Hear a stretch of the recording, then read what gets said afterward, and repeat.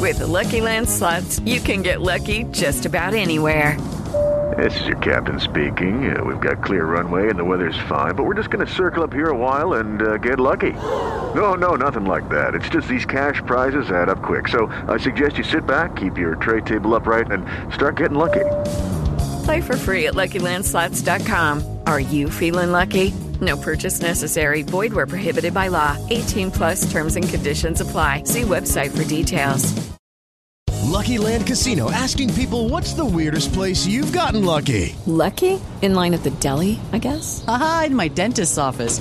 More than once, actually. Do I have to say? Yes, you do. In the car before my kids' PTA meeting. Really? Yes. Excuse me, what's the weirdest place you've gotten lucky? I never win and tell. Well, there you have it. You can get lucky anywhere, playing at LuckyLandSlots.com. Play for free right now. Are you feeling lucky? No purchase necessary. Void where prohibited by law. 18 plus. Terms and conditions apply. See website for details. With Lucky Land Slots, you can get lucky just about anywhere. Dearly beloved, we are gathered here today to... Has anyone seen the bride and groom? Sorry, we're here. We were getting lucky in the limo and we lost track of time. No, Lucky Land Casino, with cash prizes that add up quicker than a guest registry.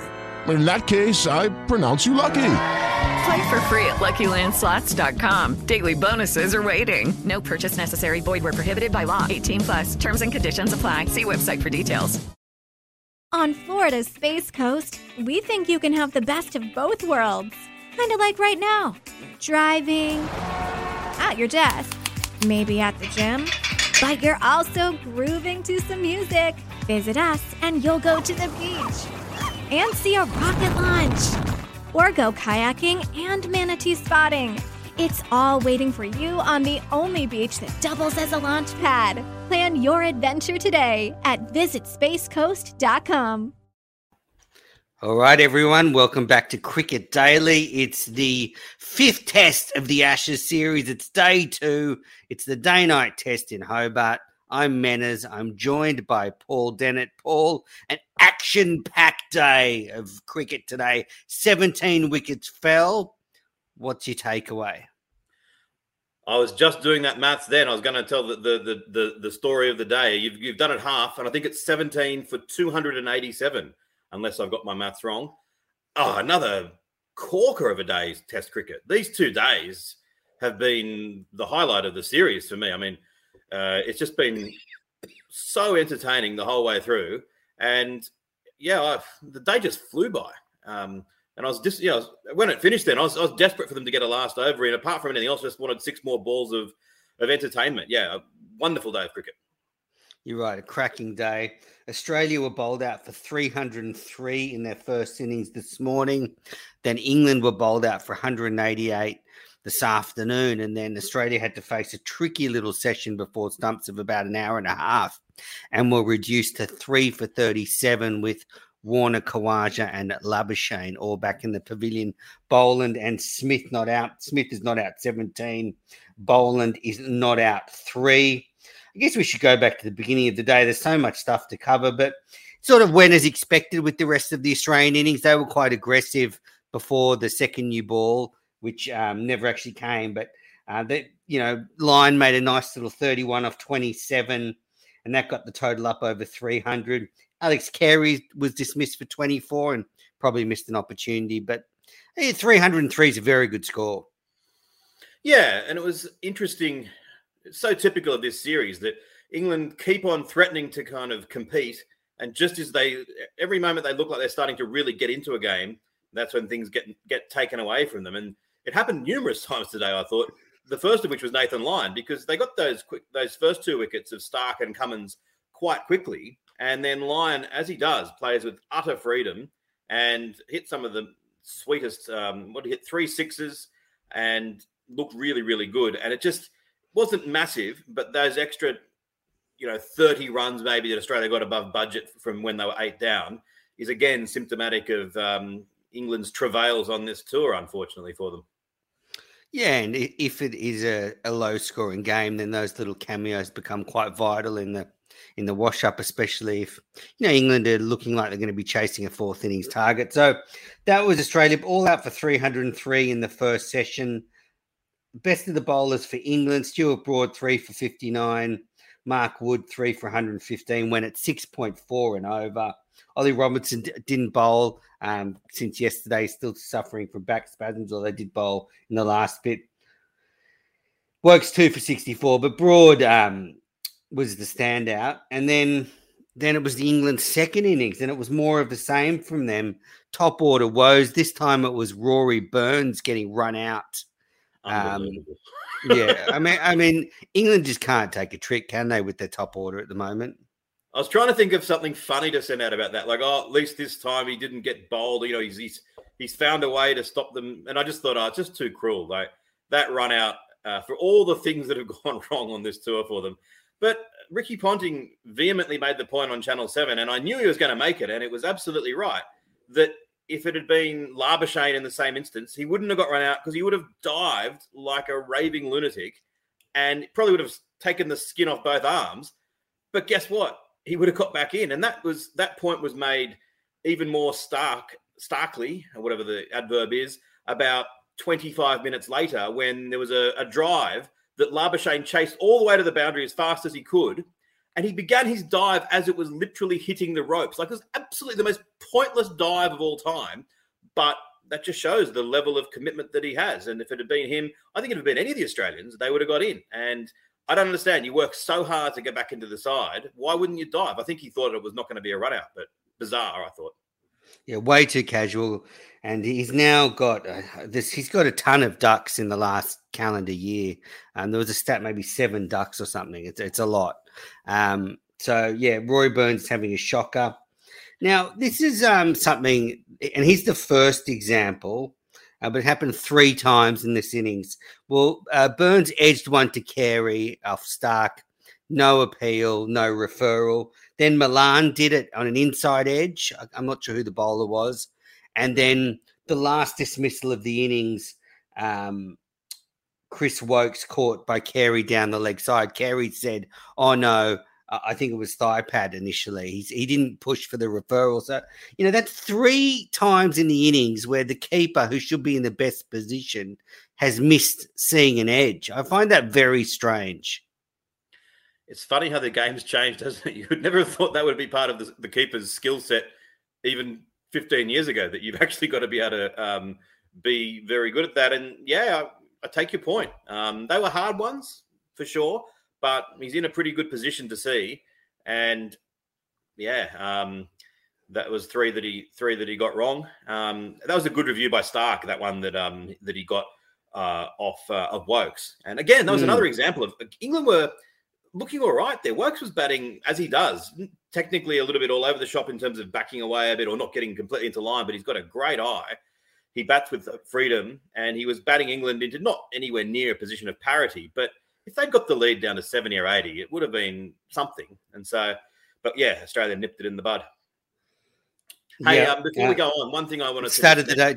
Oh, yeah, good. Not a stat of the day, just with regards to, before I forget it, because with regards to Robinson not bowling, Shane Warne had this notion on the Fox coverage saying that what they should do is they talked about how I think it was the bowling coach John Lewis or someone had sort of said that in no uncertain terms he needs to get fitter. And again, they then pointed out the bowling coach is the coach of him at his he comes from the same county as him. As like you could have done this a little bit earlier, but anyway. Shane Warne was saying they should pull him out of the tour to the West Indies and basically put him in a 3-month camp of a Rocky style where he just gets absolutely belted to hell and becomes as fit as he possibly can. It's an idea that actually has some merit, but it recalls what happened with Warney, that famous story of where he'd been in the test side briefly, had been dropped and was just kind of living his life. And swanned up to Terry Jenner's place with a pizza and a slab of beer. Yeah. Expecting TJ to say, come on in and, let's get on it. And instead he sort of looked at him and said, listen, you're a disgrace and blah, blah, blah. And we're getting up tomorrow at 6 a.m. and you're going to get fit. Leave the beer, by the way. I'll drink that. But and then that really made a difference to Shane Warne. So it's quite a romantic notion that, if he does do that, I hope they put a montage together of him in fat school getting completely fit. I remember when Warney came back from that winter and was looking very, very fit. He was one of those players, though, that, you never knew what shape Warney would turn up after the off season. But yeah, so I think it is strange that Robinson can get to this sort of level and still not be, as athletic as, look at the Australian fast bowling group. They're all supreme athletes. So England's first innings, they lose Burns, they lose Milan, Crawley as well, caught in close. Good catch by Head off Cummins, shot off the pad and the inside edge. And I don't know if you saw, but Head did this sort of crocodile thing. Well, apparently that's because he's nicknamed himself the bin lid when he's in its short leg. So I don't know why, but he was doing a bin lid impersonation. Wasn't a crocodile. Milan made 25, Joe Root 34, out to a corker from Cummins. Even though it just looked to be clipping the off stump, it was a terrific ball, cut back a long way.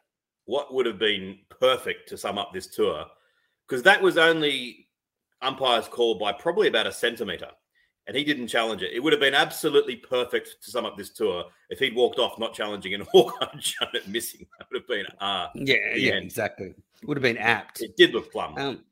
Yeah, I might do my good day, bad day now, because we were on Warney before, so I'll do my bad day. Shane Warne. So he was talking about Scott Boland, yeah? And he was talking about how he's got a bowling average of 8.5 at the beginning. This was before Boland had bowled the ball. And he goes, if Boland, takes 7 or 8 for 100 in this match, his bowling average is going to come down. He'll be averaging like 5. And I was doing the maths in my head going, I actually don't think that's the way averages work. Now, Paul, you're much better at maths than me, but if he takes 7 or 8 for 100 in the match, I would suggest his average is going to go up from 8. It is, yes. Yes, there's actually a famous riddle about that where I won't bore you with it, but where two fast bowlers who have very good averages, and then one of them takes better figures than the other, and the average. No.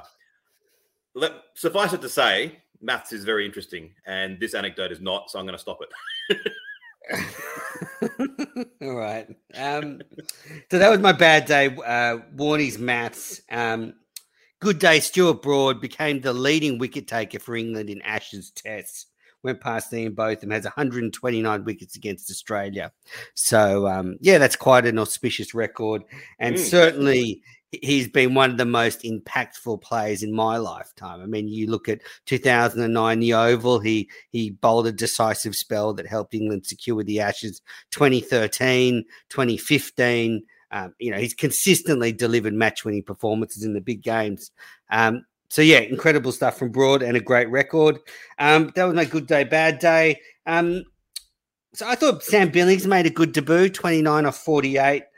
Looked good out there. Yeah, he looked good out there. Disappointing end to his innings, unfortunately, hooking and straight down the throat of fine leg. So, he looked really good. He looked energetic. He took a nice catch later on, but ultimately 29, he'll be pretty disappointed with that. Got to start. So Wokes come in next ball after Billings. After Pope gets out, and Edge's first ball straight to Warner Wokes, and Warner shells it. It was a tough one because it sort of moved at the last minute, but he should have caught it. And then a couple of overs later, Wokes edges another one into the slips and dropped again. And the slips are way too close together. Mark Waugh's got a point. It's ridiculous, basically standing on top of each other. And, Wokes went on to make 36. Again, a vital mistake from Australia. Mark Waugh was actually trending on Twitter, and as far as I could tell, it was because people were sick of him saying the slips were too close together. There was all these people saying, if you say the slips are too close together one more time. He was right, though. Because Warney had been saying it for an hour as well, so the two of them. Yeah, but that one that it went to Steve Smith's kind of nice catching height just to his right at that second slip, and Khawaja at third slip dives in front of him or sort of moves in front of him.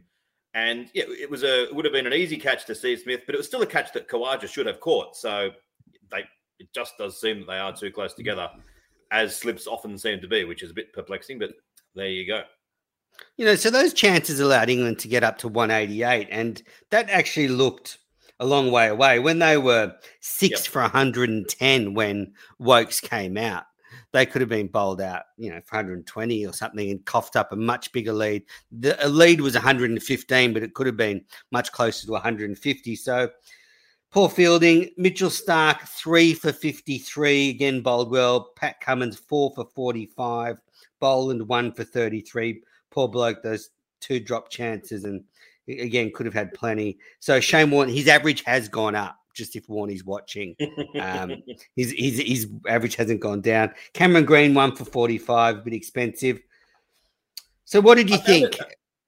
I found it a bit interesting during the Wood and Wokes when they were batting together. They were getting the lead down from an impossible situation. They got it to England being, in a kind of, as I said, almost impossible situation to just being strongly behind. So it was an important little partnership. They didn't seem to be running with all that urgency. 3 or 4 times I thought, I'm surprised they only got 2 runs there. I expected they would have got 3.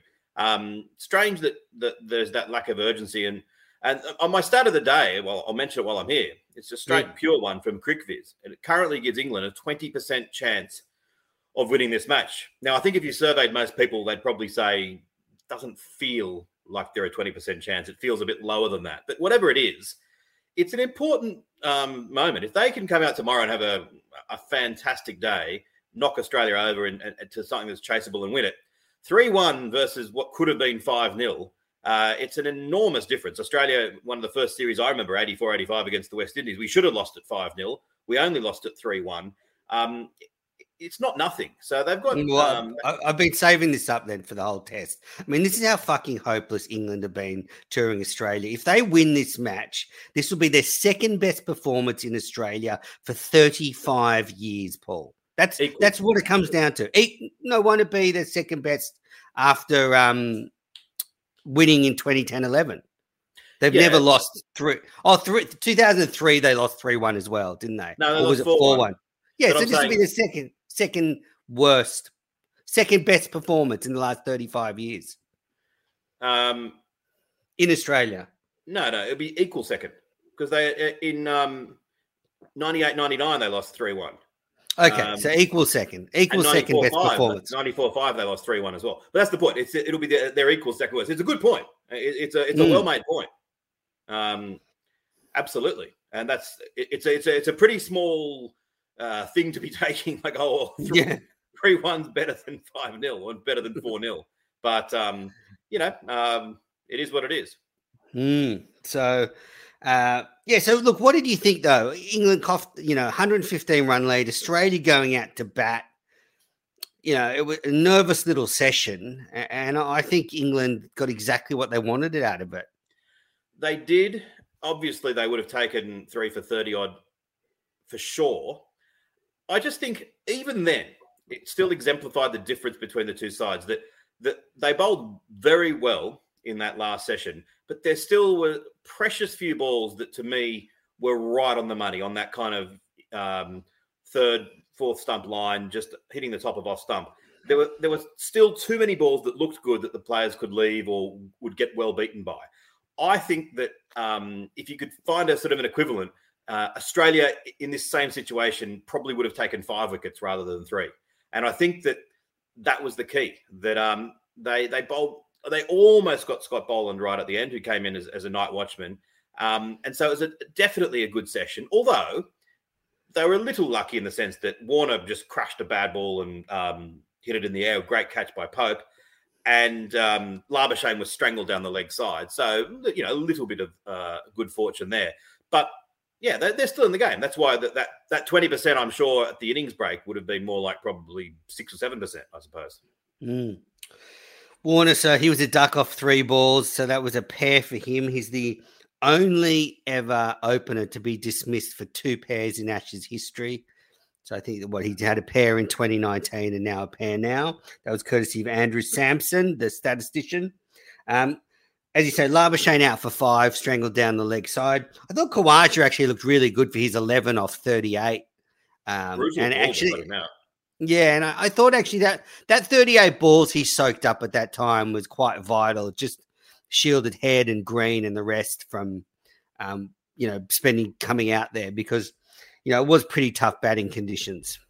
It's funny that some people will say, "Oh, yes, now you got to open and you find it a lot tougher than coming in at number 5." To which I'd say, what's an easier proposition, to come out at none for none, or 3 for 13, or 3 for 33? I'd say I'll take none for none. So the number 5 in this Test match for Australia came at 3 for 13 and 3 for 33. It's that's pretty tough as well. Yeah, I think Marcus Harris is probably relieved he didn't have to bat in that last hour because I'm not sure how well he would have done. Australia 3 for 37. Do you think the game will finish? Well, okay. Well, what do you think sort of Australia needs to sort of, where are they? Sort of they're 142 ahead now, I think, 152 ahead. So, yeah, what do you think they need, and what do you think England can chase? Well, I'd be flippant if I say I think they need at least a lead of at least 120. I don't know. It's hard to see England winning from here. Even though I, as I often do, I've had a small wager on them at good odds, but I just can't. I'm not expecting to collect on that bet. What I think will happen is that I don't necessarily think Australia will run away with it tomorrow, but I think that, I don't know, that England's bowling attack is a little bit stressed and strained, that I think that at some point there'll be a partnership or two, and it doesn't take much for Australia to get to a position of relative safety. So they're leading by 152. A chase of 200 for England would be very difficult. A chase of 250, not impossible, but it would be hard to see it happening. So that's where England tomorrow, they have to go all out, wicket-taking balls, hit the top of off stump. They can't, the last thing they want to do is they should have no fielders in sort of defensive positions. They're not going to defend their way to the win here. They've got to blow Australia away, and they won't. They'll, as soon as there's a couple of boundaries, they'll put the deep point back. They'll, Root will come on and bowl a few balls, and they'll milk him for singles. And before you know it, the lead will have mounted to something that's almost unobtainable. Or will it? Who knows? Maybe they'll finally do what they've been threatening to do all season and absolutely compete and knock Australia over for another 80 and have a chase of 230. It could be an absolute grandstand finish. Yeah, the timing's not great for them because even if they bowl really well and say knock Australia over in the first session tomorrow, that means they're still going to be batting under lights, chasing a smallish target. So, look, it's going to be tough for them. The only thing is perhaps the wicket will just flatten out a bit, but the ball's doing a lot. It's swinging around, seaming around. So, yeah, I can't see England chasing down. I think for them to have just a small chance, they need to keep the target under 250. So, if they bowl Australia out for, under sort of another 100, I think they've got a sniff, even though it's a long shot. And it could be a 3-day test. I could see Australia getting rolled tomorrow morning in England in the afternoon. Yeah, absolutely.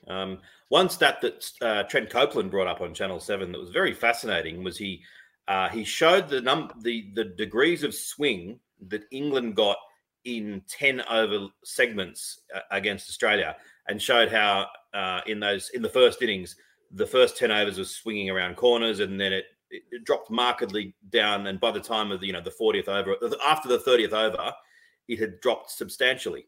He then, after the Australian bowling performance, compared the amount of swing that the Australian bowlers got after 30 overs with what the England bowlers got after 30 overs. I can't remember the amount, but it was a substantial difference in favour of the Australians.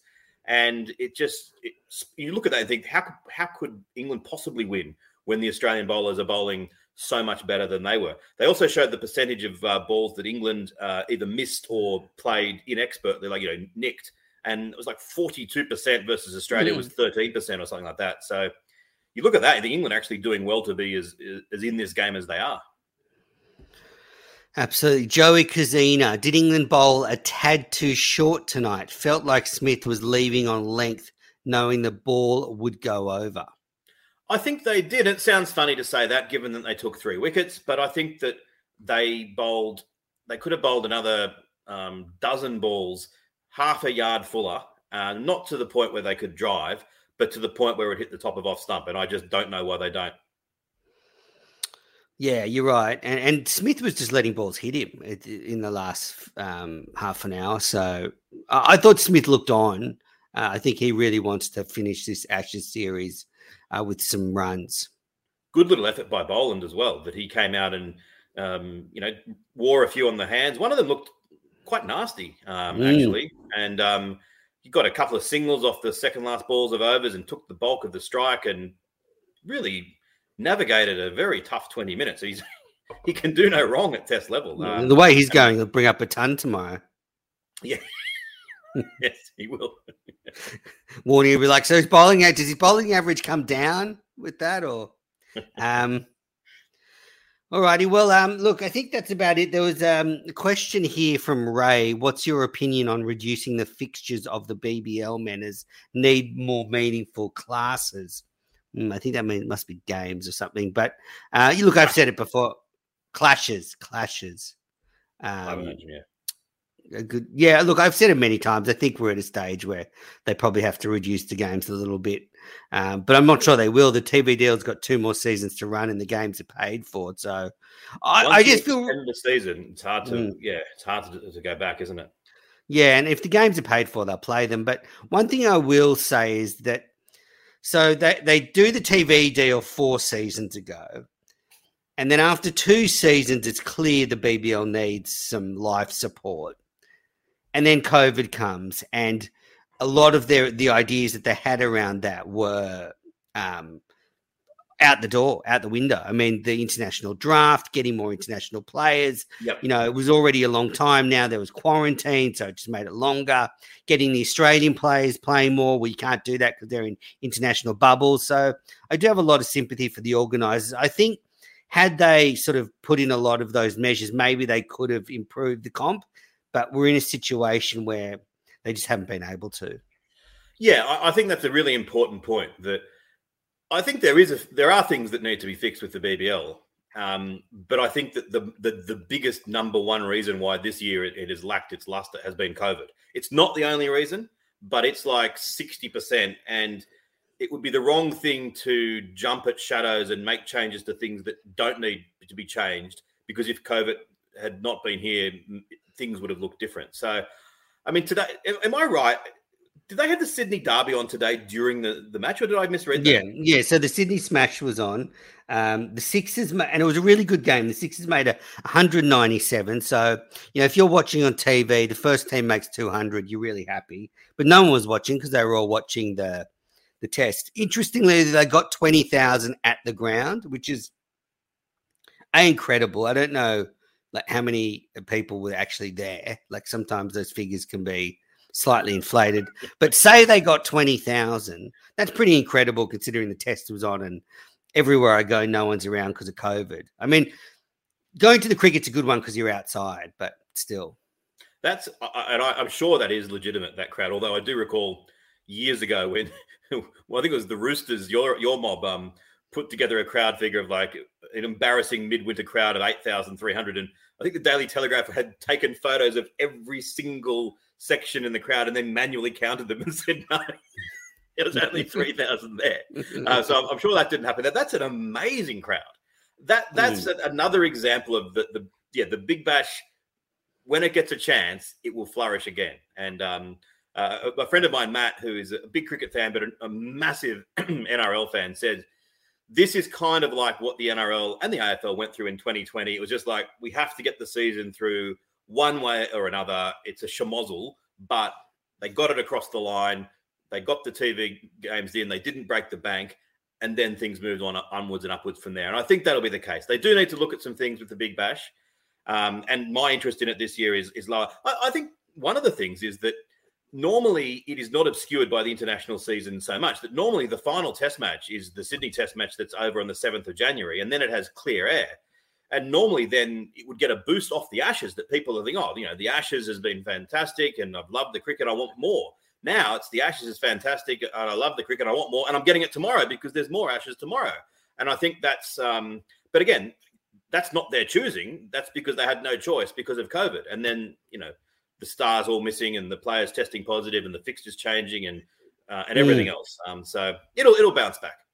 Yeah, I don't think it's a great situation, though, when you got the Sydney Smash, which should be a sort of marquee game up against an Ashes day-night test.